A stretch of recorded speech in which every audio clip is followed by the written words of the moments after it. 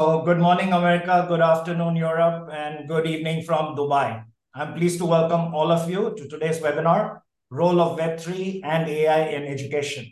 Let's do the introductions first, starting with me. My name is Sharad Agarwal. A lot of you already probably know me because I do so many webinars. We've done like 70 webinars in the last 18 months, and most of them relate to the Web3 space. We cover metaverse, DAOs, tokenization, community building, thought leadership, future of work, etc., etc. So that's my introduction. Formally, I'm the Chief Metaverse Officer of CyberGear. It's a digital agency I started, I think now 27 years back. Yeah, so I'm 27 years in the digital space. That makes me very old, but I'll take that. And my other hat is that I'm the founder of Only Webinars. We started this platform when COVID hit because I saw an opportunity to have engaging conversations.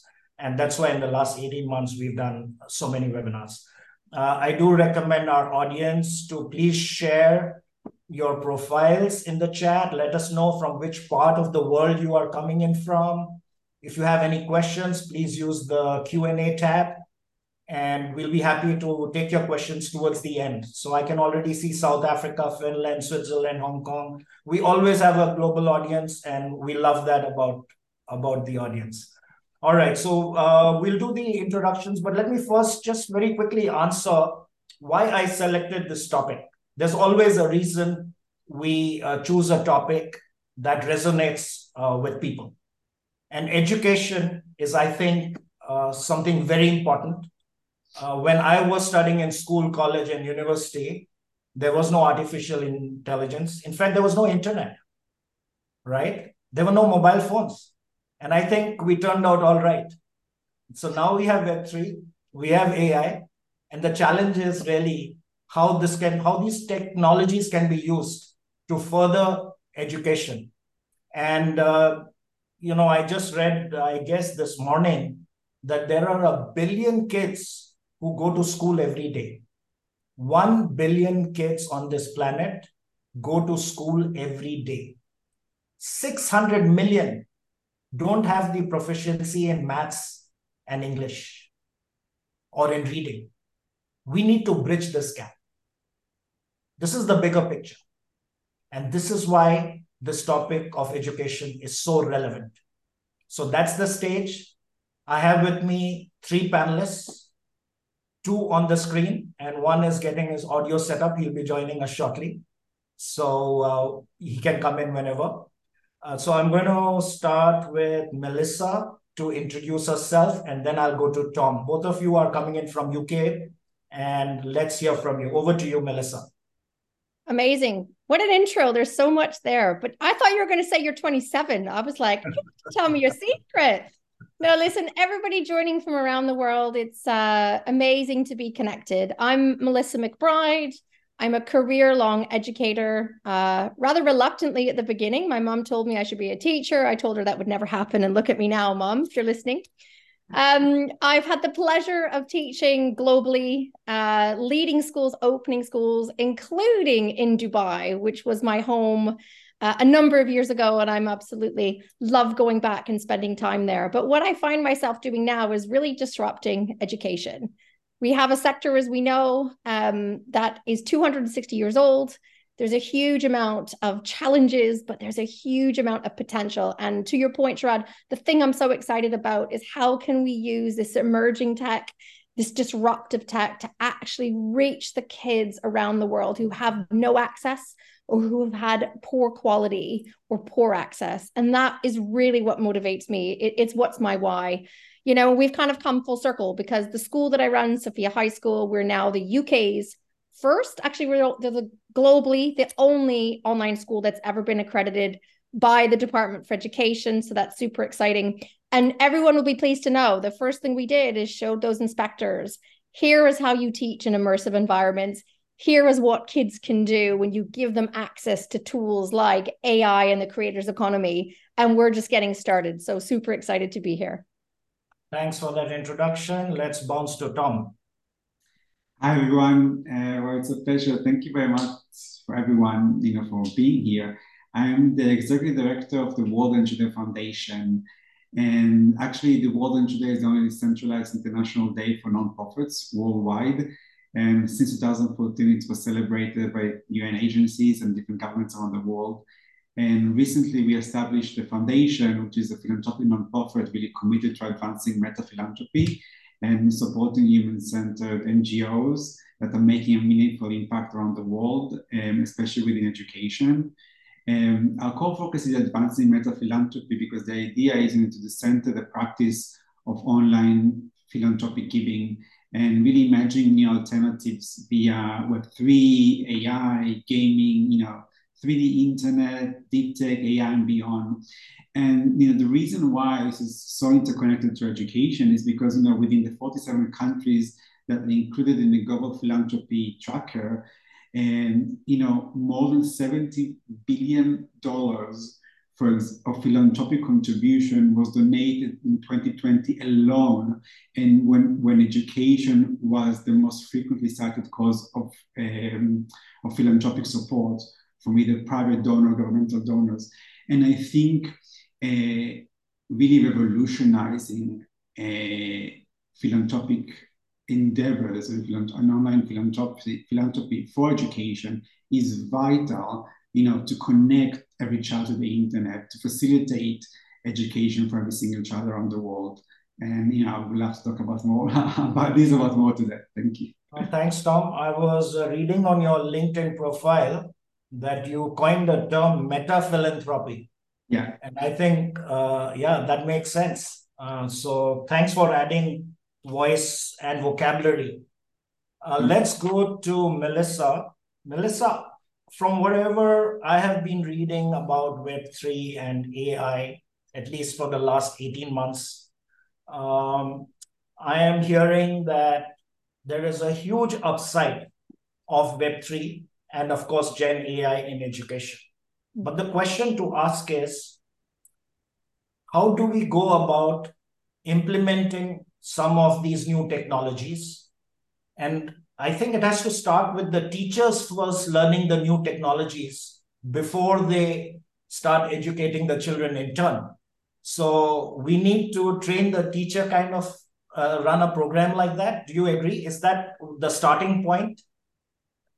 Yeah, I'm delighted you said the starting point needs to be the classroom, right? Rather than policymakers, which is what happens, right? We can iterate policies and then OpenAI release a new initiative this week, which kind of throws everything out. So yeah, it starts with those that are in that classroom, right? And I think I'd add another layer. It's also co-creating this pathway with students and not being afraid that we can facilitate this together on this entirely new paradigm of learning and accessing and creating.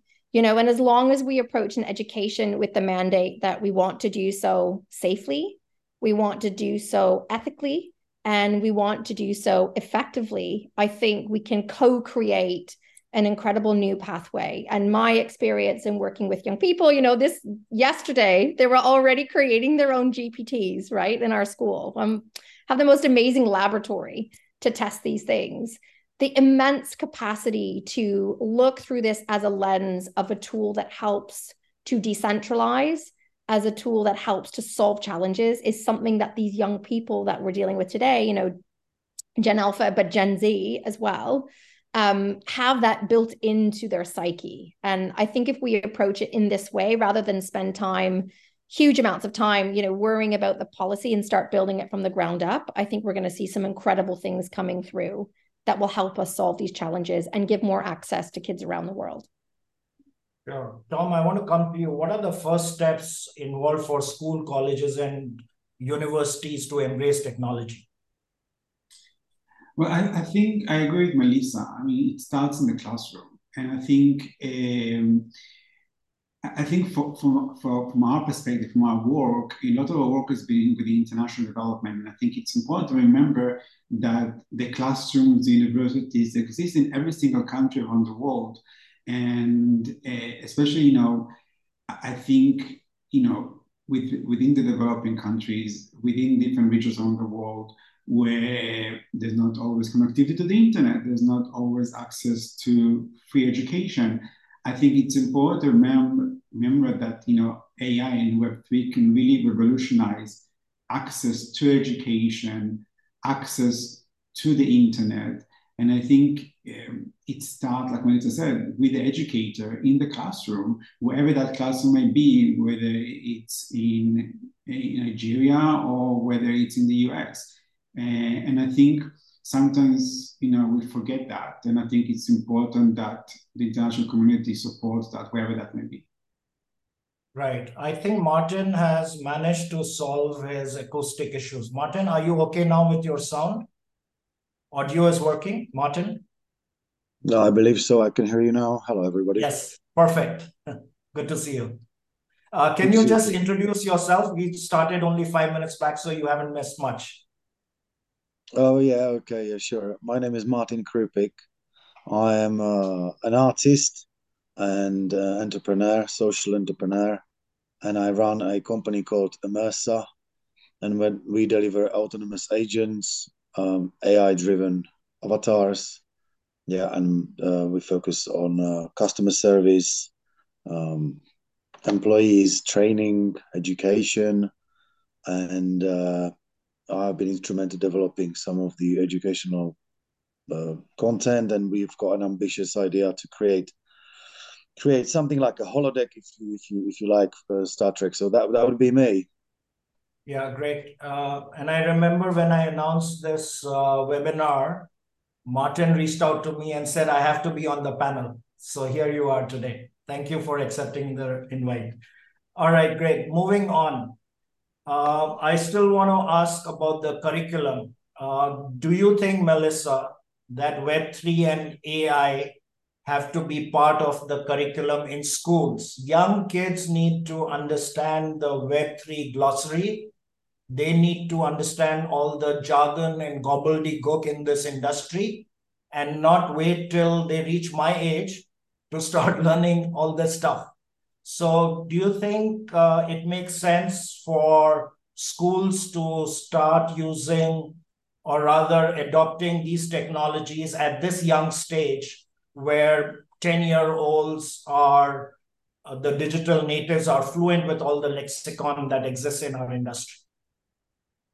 I actually believe it's a fundamental right and necessity, right? If we just look at the world that we currently work in as professionals and actually what's about to happen, in 2028, 2030 beyond, if we do not begin to open these doors and begin to explore with young people what some of the possibilities are, of course, what some of the dangers are, that we're not actually providing with the education that they need for their future.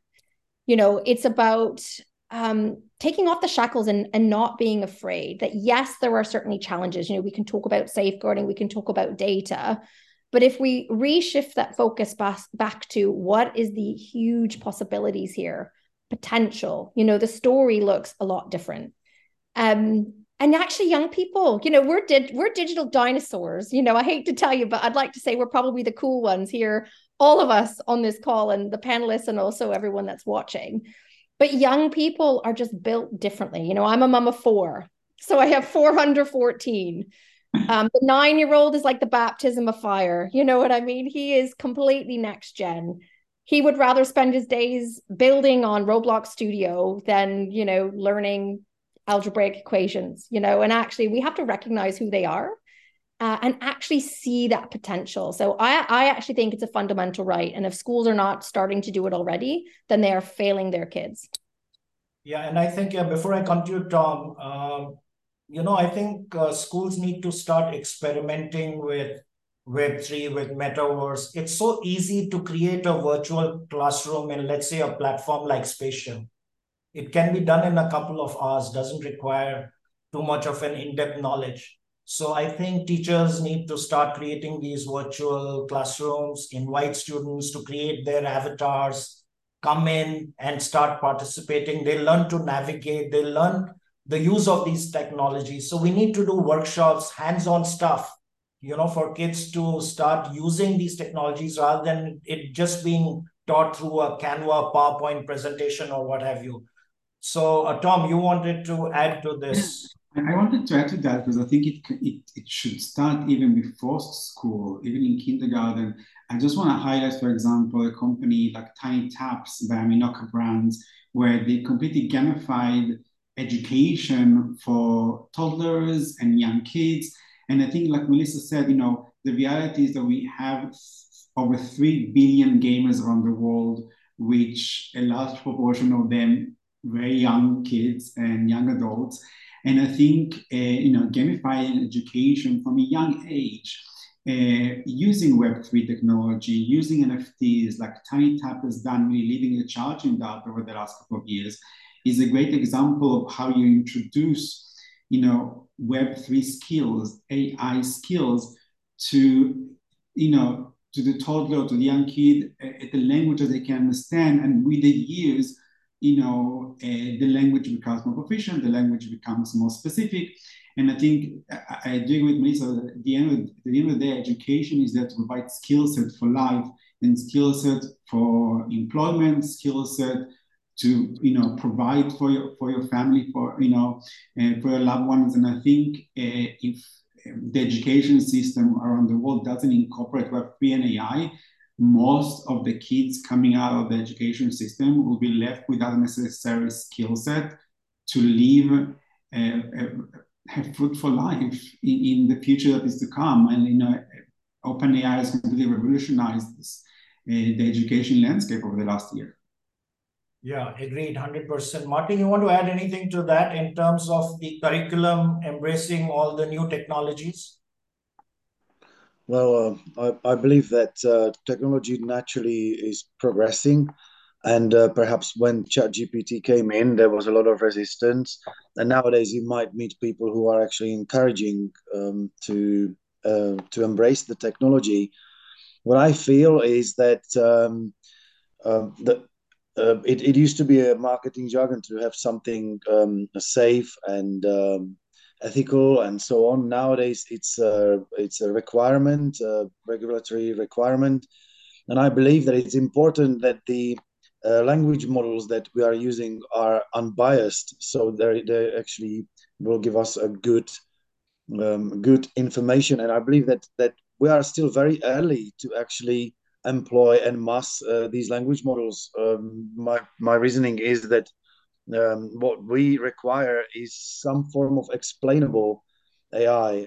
Indeed, Mr. Musk has started a company XAI, and he's going in the right direction. So I would say that the emergency is around the rehaul around the entire educational system that's mostly geared up towards creating employees. I mean, that is my controversial opinion.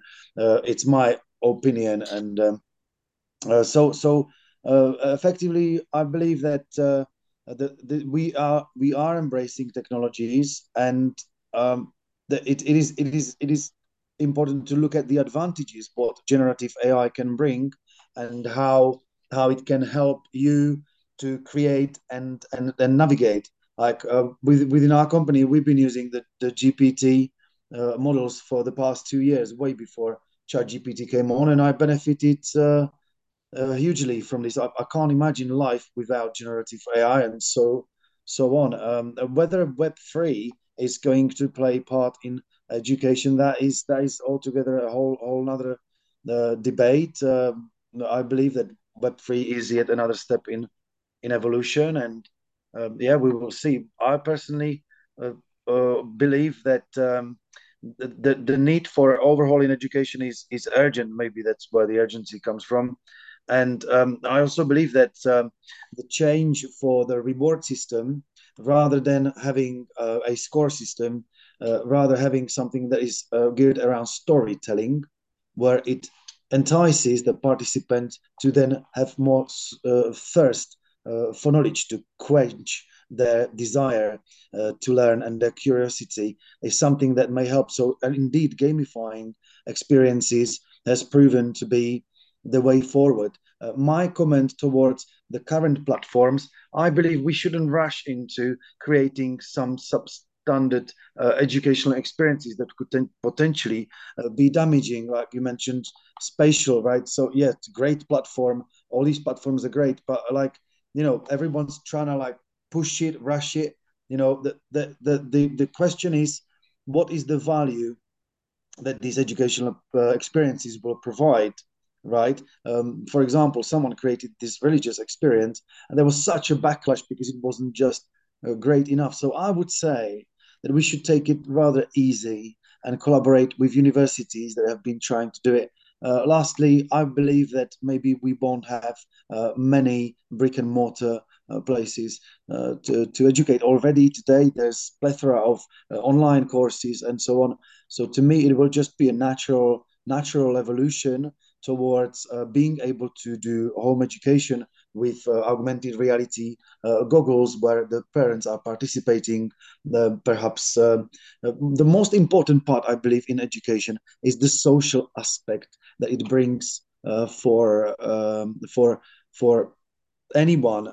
So to me, one of the greatest thing in being in a school is to meet your future business partners, partners in crime, friends, best friends, partners, and so on. I believe so. This is perhaps in nutshell, if you ask me, and so there you go. I agree with you. It's early days. And this is an example I often give from my own life. Like I started the first digital agency in the Middle East in 1996. Back then, we used to connect to the internet using dial-up modems, which used to make that irritating sound. In fact, in 98, it was voted as the most irritating sound on the planet. And I grew up connecting to the internet using that irritating sound 6 times a day. Today, fast forward 27 years, we watch Netflix on the internet, right? With no buffering, zero buffering, seamless. The important point to note is that it has taken 27 long years for technology to evolve from where it was to where it is today. And so it is going to be with Web3, Metaverse, and all of it. Even with AI, it's early days. AI has been there for the last 20 years. Gen AI is new. But look at the pace at which new tools are coming out. Every day I update a document, which right now is 500 AI tools. We started 4 months back. First document was 50 AI tools, then 100, then 200. Today it's 500. Lord alone knows, maybe in December, we'll touch 1,000 AI tools. So the rate of acceleration is exponential. And it's very important, therefore, for all of us to be totally hooked on, almost like on a 24/7 basis, because if you blink, you miss it, right? That's the pace of development. I see two hands raised in the room. I think, Melissa, you raised it first, so I'll come to you and then to Tom. Amazing. What I love to think of is like, what are we talking about with Web3? It's multi-dimensional, but I think for education, it's the ability to learn through experience. And actually, like that is what the brain is designed to do. It was never designed to be a passive, sidecar along in the journey, but the industrial model of teaching has asked us to create classrooms that look like that, right? So if we think about Web3, whether it's the immersive side of Web3 and like literally stepping onto the pages to create that experience, or the ability to learn through simulations. We do a lot of project-based learning where we can use Web3 and the emerging technologies and the disruptive technologies to help support students in learning. So we like to think of it as a sage guide. It can step in and give them that added skill that they may not have learned yet, or that piece of information they might need to know.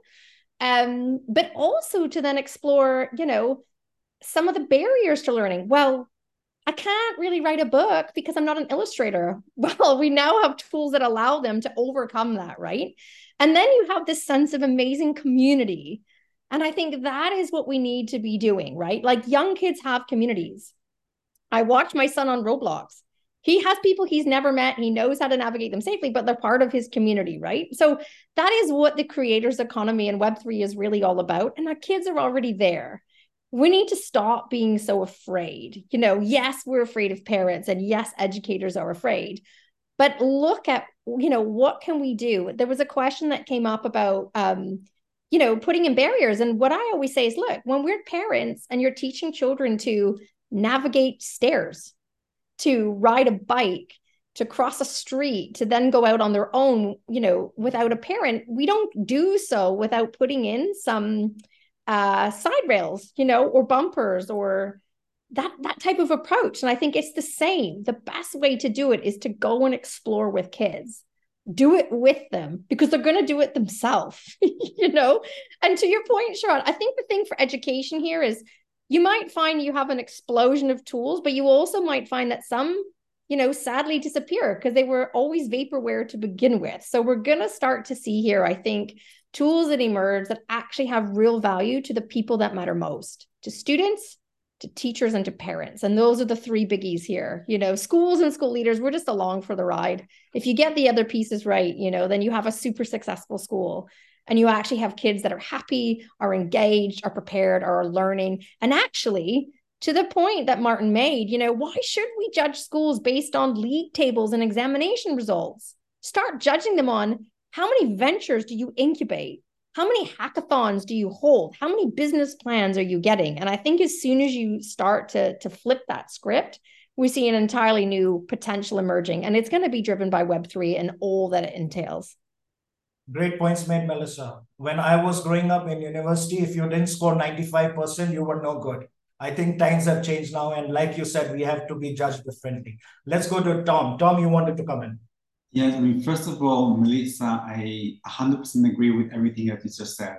I mean, I'm totally on board. I think the way we score education, the way we reward education in the current archaic system is not actually helping young kids. And to your point, Martin, and actually to the point that the question of in the chat that Fadi asked, I think it's the question of physical classroom learning compared to online learning. I think it's important to remember that around 2.9 billion people, from them including 1.3 billion kids, lack internet access around the world. So I think a lot of kids, over 1 billion kids, are missing, the essential online resources for learning opportunities. And I think I want to highlight, for example, the Giga project by UNICEF, which actually used Web3 to philanthropic fundraise, to facilitate, so this access to kids worldwide. And the Giga project, if nobody knows about it, it's a project between UNICEF and the ITU, both UN agencies, that want to connect by 2030 every school around the world to the internet. So literally, it's 2023. We are talking about AI and the wonderful things it's doing in the West, but in Web3. But let's not forget that a lot of kids don't even have access to. I mean, there's literally no connectivity of internet in the schools wherever they are in different regions around the world. And I think Web3, from a philanthropic perspective, at least Web3 and AI can actually help us advance that. And in order for all of us to enjoy online education, we need to have basic internet access, which, in my perspective, is a human right necessity. Yeah, Martin, you want to weigh in on anything that Tom has said? Well, not necessarily what Thomas said. In general, we're tossing around the Web3, right? And everybody has a different idea what Web3 is, and we're talking about communities, and there's a blockchain to it, and so on. Like everyone has a different take. Personally, I think it's important to maybe reveal how is that going to play part. Personally, I'm seeing that. But Tom, you're saying about internet not being accessible. I mean, which part of the world people don't have access to internet? Really, that I don't want to challenge you, right? But I feel that from my perspective, almost everybody has a mobile phone. Yeah, the only place right now is maybe Gaza, but let's not go into politics, right? But basically, I know that people in Africa, they have mobile phones a lot. For me, it's that people don't have access to education per se, right? Even in the West. And this needs to change. Education should be inherent right. And so perhaps there could be a way to have some sort of courses online on the mobile phone that lead to a qualification that is meaningful. So I see that. I also see that perhaps there like one of the ways which works today is to incentivize people by rewarding them with tokens. I think that would be wrong.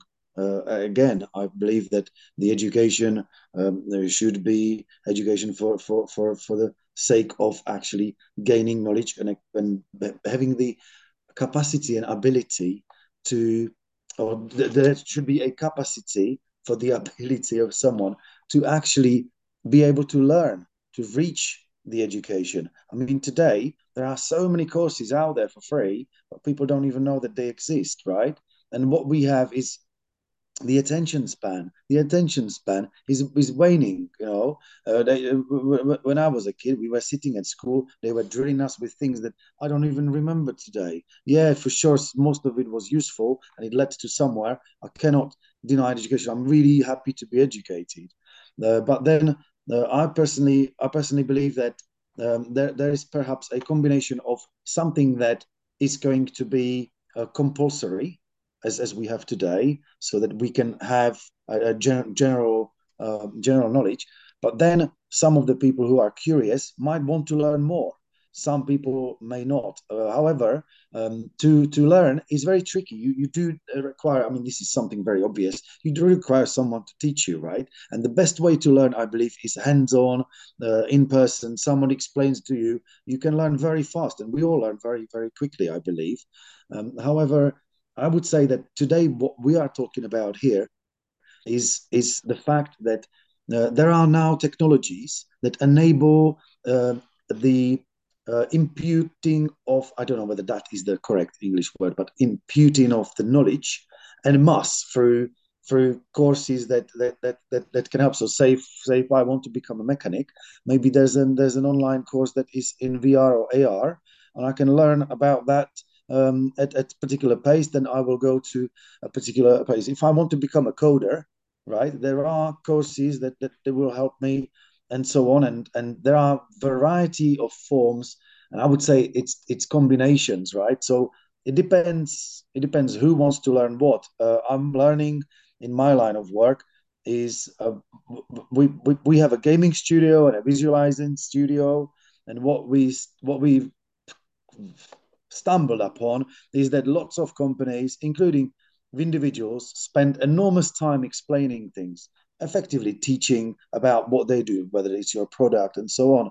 And so what we created is an avatar, a variety of avatars that are AI driven. And so you can interrupt the lesson and ask things that are maybe outside of it.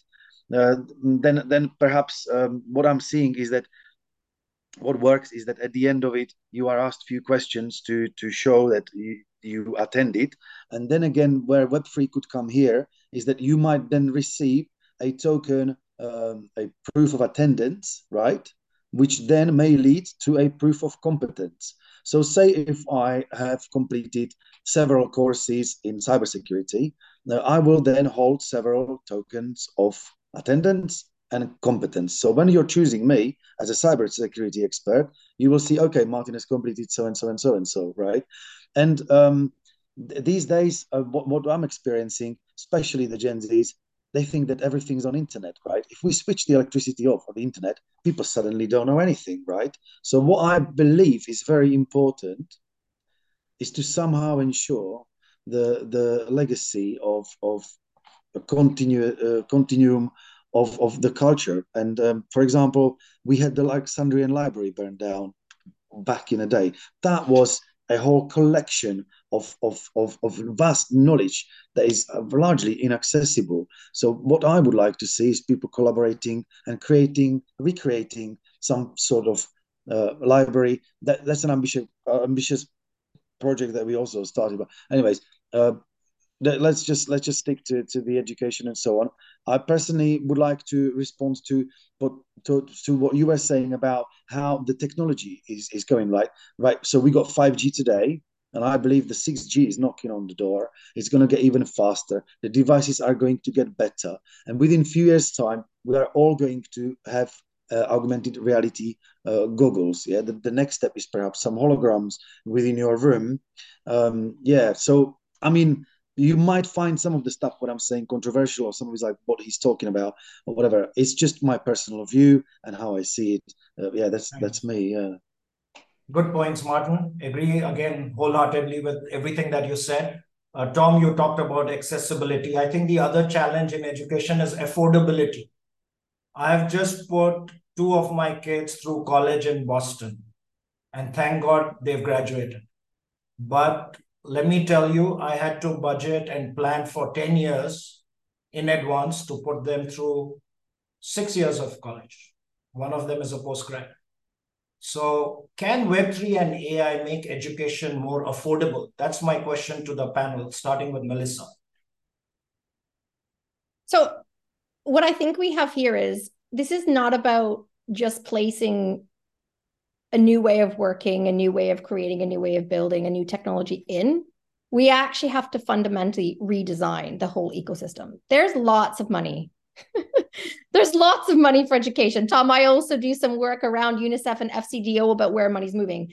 It's not about the funding, right? This is about how the funding is allocated. And we've moved beyond just funding bricks and mortar buildings because the future's not going to be all online. We happen to do at Sophia High School from 4 to 16, like incredibly well. Again, you don't become the first DFE accredited online school without designing the whole ecosystem, but it will be hybrid. And I think as soon as we can start to see the different lenses that we need to be considering around the entire education story, if we don't put money into capital builds, where can it be reallocated? How can we activate hybrid education and use technologies to provide high quality access to teachers that don't even have to be there in person, to provide decentralization at scale for kids, even in slums in India, whose parents maybe can pay $20 US. How can we start to work with private and state sectors to begin to move this entire ecosystem to actually address access, to address engagement, and then to address what fundamental skills are we doing? And I think if we start to think in that layer, and I'm sure, Tom, you've got some views from your side too about how this happens, then we start to see a world emerging that is hybrid and that provides this access that children around the world so desperately need, whether because you've never been able to afford education, or whether because there's not been a school, there's no teachers, actually, or whether because you're in an area with conflict and crisis, and there are something like 228 million, probably more, children around the world who don't have access. 120 of those do, but they're not even reaching potential. So clearly what has been happening isn't working, and it's time to redesign and create communities, that are doing just that. So I'd love to hear your thoughts, Tom, on that point. Let me jump in. Thank you, Melissa. Firstly, I really agree with you that, a hybrid solution, is the way forward. I really think, unfortunately, Martin, the statistics are the 1.3 billion kids do not have a smartphone, a mobile phone for that matter, a computer, or even access in their schools to the internet. So that is the statistics. Saying that, I do think that, to your question, Rasha, Web3 AI can reduce the cost of education. And like Melissa said, there is billions of dollars being diverted, unfortunately, to brick and mortar type of schools and to all systems that do not actually provide the necessary skill set for kids in this new day and age. And I think it's how do we use those billions of dollars in a more efficient way, utilizing Web3 and AI to facilitate the necessary education, like the Sophia School is doing. And I think, another great example, if anyone is familiar with Mind Valley, it's a great online platform for skill set and education for any age, all around the year, with a valuation of close to $1 billion now. And what they have done, they have gamified the online course concept. And they really, they call it a quest, where it's no longer an online course, it's a quest. Each quest is 8 to 10 to 20 minutes. and anyone can gain necessary skill sets. Whether you are 20 years old, whether you're 40 or 60. And I think when we talk about education, it's not about just primary education for young kids, but also for adults. I think, Rashad, you talk about university in Boston for your kids. And the reality is that no matter which university you graduated, and some of us graduated a while ago, you still need to acquire new skill sets all the time because technology is evolving, because the world is evolving. And how do we gamify education? How do we make it more accessible? And whether it's a subscription model, whether it's a hybrid solution, there's so many opportunities that this new technology opens the doors to. Yeah, thanks, Tom. You mentioned Mindvalley, and I want to talk a little bit about their business model. Vishen Lakhiani is their CEO, as most of you will know, and quite recently he moved to Dubai. In fact, he relocated from Malaysia to Dubai. So I've had the privilege of I got friendly with him.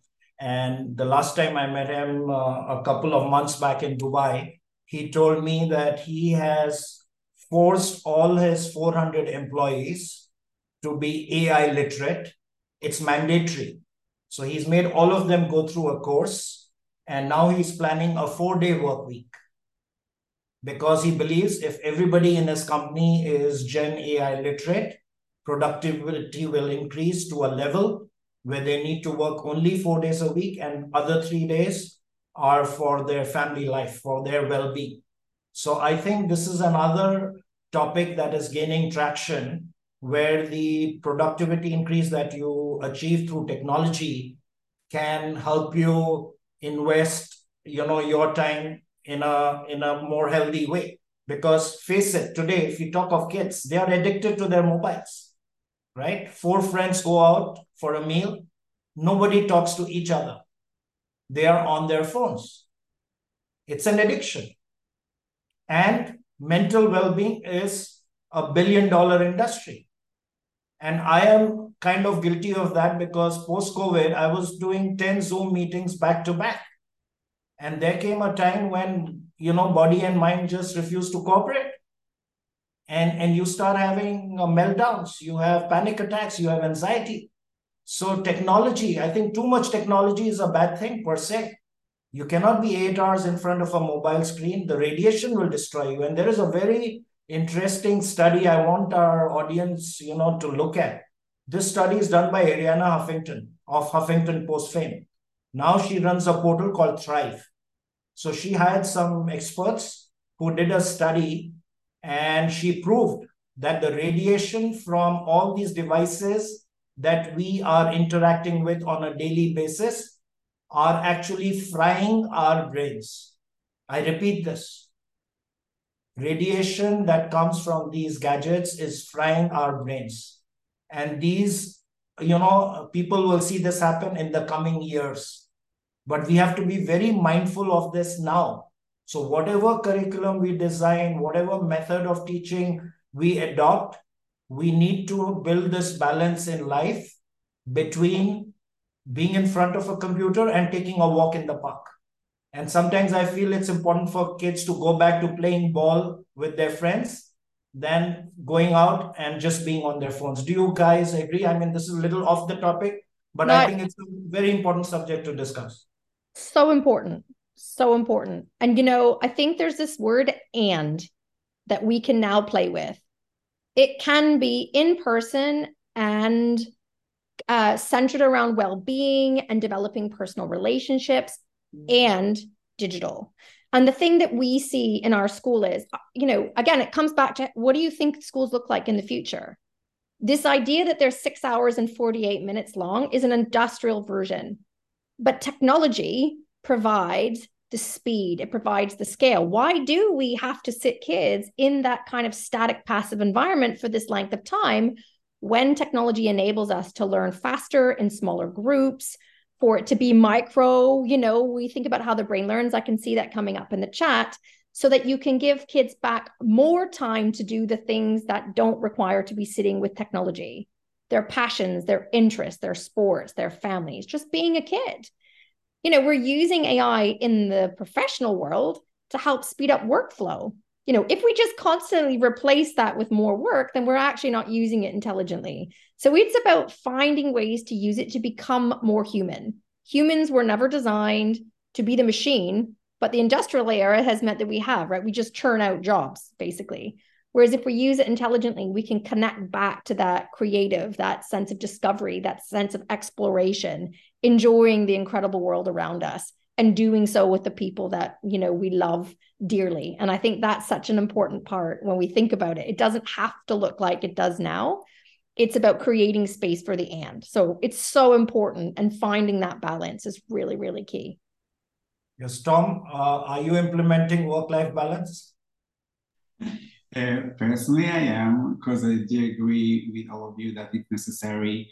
I do think that the brain health epidemic is actually affecting many kids within the pre-existing education system, and I think, to be honest, is preventing many people from enjoying life and enjoying the education available to them.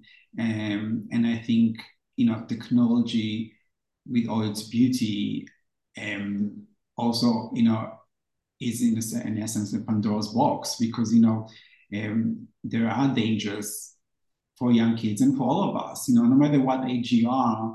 The way social media is built right now, it doesn't contribute to one's mental health, which is why personally I'm only on LinkedIn, and I haven't had any other social media account for many, many years, because it's my way of controlling things. But I think, like Melissa said, it's finding the right balance. And I think this is something we also forget, that we were never educated, when we were young, because it didn't exist, social media. But I think educating kids about finding the right balance, about the facts of how social media is built, of how the algorithm is built, of how, AI algorithms are built, and machine learning, within Facebook, within Instagram, are built to take advantage of their mind. And I think it is top off topic, but I think it's very important. Yeah, Martin, you want to weigh in on this? Yeah, I'd like to say that that the dopamine hits are real, yeah, and people who are scrolling, they're getting that. I've deleted several apps and blocked the Instagram, have the timer on it and stuff like that. Uh, uh, in my line of work, I spent a huge amount of time in front of the computers, and it's not that great. I put a filter on it, the blue light filter. And personally, I believe that that education should be absolutely inherent right, alongside access to food, water, and travel. And we've in the world have a long way to go. However, I believe that with the onset of the artificial intelligence helping us, as it's been predicted 60 years ago and how many years ago, finally we are arriving to the point where a lot of different jobs are being replaced, especially the low output jobs. And so then perhaps there's an opportunity for everyone to maximize their output, to get better educated, and so on. In the West, we are very privileged to actually have access to education. Not everybody takes it, not everybody does it. And, in fact, we have a job culture these days. Now, I believe that there will be a transition where still there will be some jobs, and jobs will become an honorable thing. So if I want to become a teacher, I'm going to perhaps receive more credits. And I believe that we might be going towards more just, socially just system, where we have some form of universal basic income worldwide, because the money is there, right? I feel very grateful for the fact that I have a roof over my head and fridge is full of food and all that. But there are people around the world who don't even have clothes, or let alone anything to eat. And so what are we doing?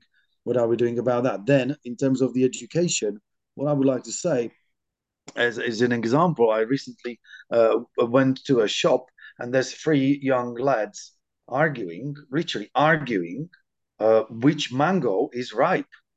And I'm looking at them. I'm like, is this what's happening? Really? I'm like, okay. And they approached me. They were like, excuse me, sir.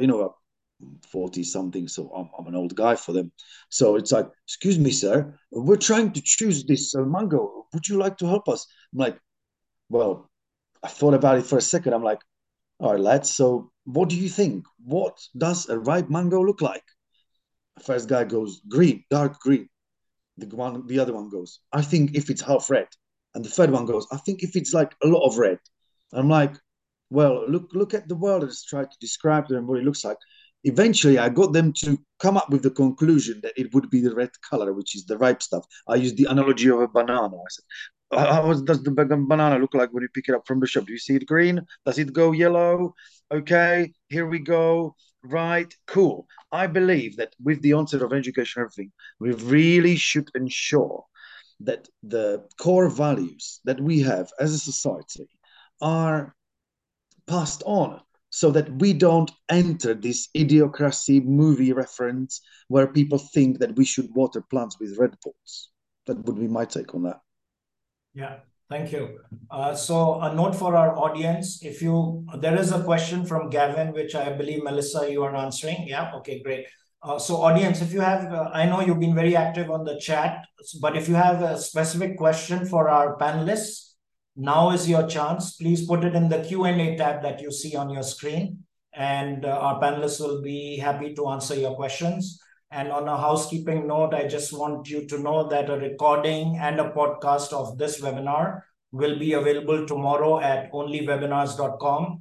Please share it with your family, your friends, your community for a wider reach. We want to reach as many people as we can. And the reason we do these webinars on a regular basis is to educate people, to educate our audience, to make sure everybody is up to speed with all the technologies that are being bandied. And of course, today we have been restricted to Web3 and AI, but there are so many others, like 6G, Martin said, is on the anvil. That'll be a game changer in itself. Probably mass adoption will start to happen. And finally, the last point that I want to discuss today is how can we make learning fun? Because if you look at Web3, gaming is at the heart of it, right? Immersiveness. So can we include that gaming and angle to education, not to dilute it, but to enrich it? Melissa, you have a take on that? Yeah, I think, look, the key to making learning fun is engage students in the story. What matters to student agency? What matters to them? What tools are they using? What tools are they interested in? The Sustainable Development Goals are a fantastic pathway because the kids of this generation, it resonates with them. And as soon as you begin to have that exploration with young people, you make time for these important conversations, within the curriculum. As soon as that starts to happen, the next thing that occurs is because your students are engaged as educators or leaders, you think, oh, wow, let's continue with this. And so you begin to give them access to tools. I posted in here, we gave our kids an SDG-based building biodomes to create, school houses to create a more connected community. And next thing you know, the kids, I couldn't stop them. I actually had to tell them off at 10 o'clock at night to stop sending me their Minecraft worlds and their Fortnite worlds that they've been building to create these connections. Like, that is the holy grail. So sometimes it is about gamification. Sometimes it isn't. Sometimes it's about tuning in to what young people are interested in and finding ways to build our learning and our curriculum pathways around it. And sometimes it's actually just coming back to foundations, and actually different cultural contexts are really important. Do we need to be worrying about quadratic equations in areas where the fundamental literacy and numeracy skills are not even there? Again, it's this entire ecosystem realignment, but involves students in the story. Bring them along as your greatest asset because they will always show you the way. And actually, you end up having a huge amount of fun along the journey. But to the point about gamification, for anyone that's ever stepped in to the immersive space, the fact that young people are so tuned in, right? They are plugged into the learning environment. activate that, because actually you can make incredible things happen. Great. Yeah, there's a question from Michelle, and that's actually about how you can make it fun. And storytelling, I guess, is an essential part around it. So I think, Michelle, your question has just been answered. And Shannon wants to know about the skills required to transition for employment. I think, Shannon, I can point you to this website that we launched a few months back. It's called aiunplugged.io.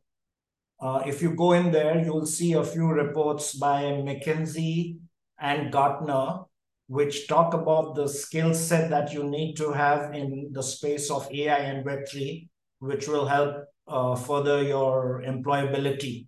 So do check that out. One is aiunplugged.io, and the second one is web3unplugged.io. Quite easy to remember. And there are more than 300 reports there. So when you have a time, have a look.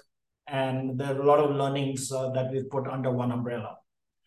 All right. So now is the time when I go around the room and give 1 minute or 1.5 minutes to each of my panelists for their closing thoughts, because we close on the hour. So let's start reverse. Let's start with Martin, Tom, and Melissa. Well, I would just like to say that the Web3 and AI is taking foothold. I'd like to answer that question there. What do I think about storytelling and stuff? What I believe is you've got this immersive factor, you've got the storytelling, you've got the gamification, all that in many ways. The most important factor is the interactive one, where you engage in an engagement module, and that way you can then gain a lot more. And it's about the quality of the content. So there's variety of people are getting different content. If you go to a private school, the level of education is incomparable to what people get in a public school. It's we should equalize that and focus on equalize that. And how does generative AI function? So the EMERSA project, EMERSA project, what we would like to create is interactive experiences that not only allow you to travel, but to change the course according to what you want to learn, how you want to learn. This is another important part, is rather than ramming down, even forced learning AI, is about what is it that you want to learn. Go with the flow, find what there is, and those are the opportunities. Gamification is great for training, for all sorts. We're getting there. We're going to see a very different fabric within 5 years' time. Thank and I you, see a Martin. good future without consumerism. Yeah. Yes, agreed. Tom. I think I want to touch on the topic of gamification. You know, our foundation is building games on Roblox, on the Sandbox, and I think we are advocating for other nonprofits around the world to do the same and to meet, you know, Gen Z and younger where they are. And I think, you know, beyond learning skills, you know, at any age, I think also social impact and giving and being kind are important things that, you know, any generation, and especially the young generation, needs to be aware of, needs to be part of. And I think it's important that we see from our perspective more nonprofits using Web3, using AI, using immersive worlds to communicate their story, do their storytelling via a gamified way. And I think we've seen, you know, Roblox now opening a couple of millions of dollars, or I think over 10 million or more in grants just dedicated to education, you know. And I think it's a brand new landscape when Roblox, one of the most, you know, biggest metaverses in the world right now, investing in education, inviting educators to their platform, because this is where the kids are, and this is, you know, where, you know, we need to meet them. And I think it's up to us how to use AI, you know, for storytelling, how to use Web3 or beyond that to advance, you know, the important causes we work around every year. Thanks, Tom. Melissa has the last word. Yeah, amazing. So I'll start with a personal insight. You know, one of the things, even though I'm a career-long educator, I've been ahead around the world, have had some, you know, outstanding schools that we lead.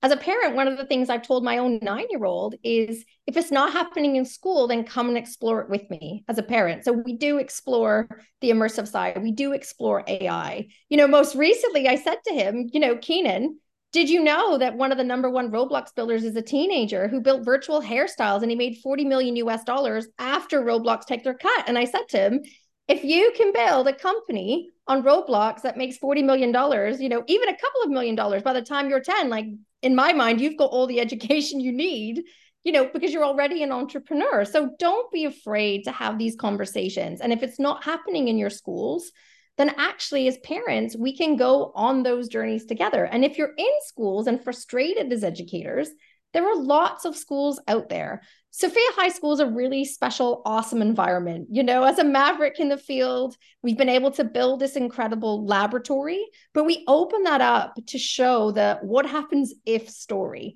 And then as building out the hybrid ecosystem as a for-profit company who, by the way, if you're interested, we're going to be fundraising.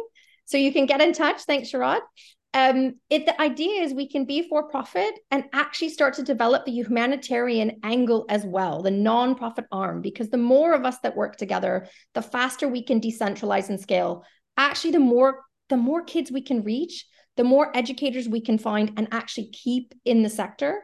And I think the more that we'll be able to shift back, because let's face it, there's a global teacher crisis and educators are, alongside doctors, one of the most precious resources that we have for the future of all business. So if anything that we've said has resonated, please, I've put my LinkedIn in, get in touch. Would love to explore and show. And actually the #1 people who share, the power and potential are the kids at my school. And they are more than happy to share that story, which is not how most of them began. Most of them began broken and beaten up by the education sector. And we've gifted that confidence back to them. So always happy to open the doors and introduce them to you. Thanks so much for having me, Sharad. It's been great. Absolutely amazing conversations. And I want to thank the audience for their time. And I also want you to save the date for the next webinar, which is on 19th December at 8 a.m. Eastern. And I'm going to have a conversation this time with 4 futurists. And they are Rohit Talwar, David Wood, Alexandra Whittington, Perello Loren. These guys can foretell the future. And it's, as we close 2023, it's important for us to plan for our future. So it's good to talk to people who know, and we bring them to you on 19th December at 8 a.m. Eastern. So finally, thank you, my panelists, Martin, Tom, Melissa, great insights. Audience, we'll catch up on the other side. And thank you really, all of you, for the privilege of your time. And I want to say bye from Dubai and have a great evening. Bye. Everyone. Bye-bye.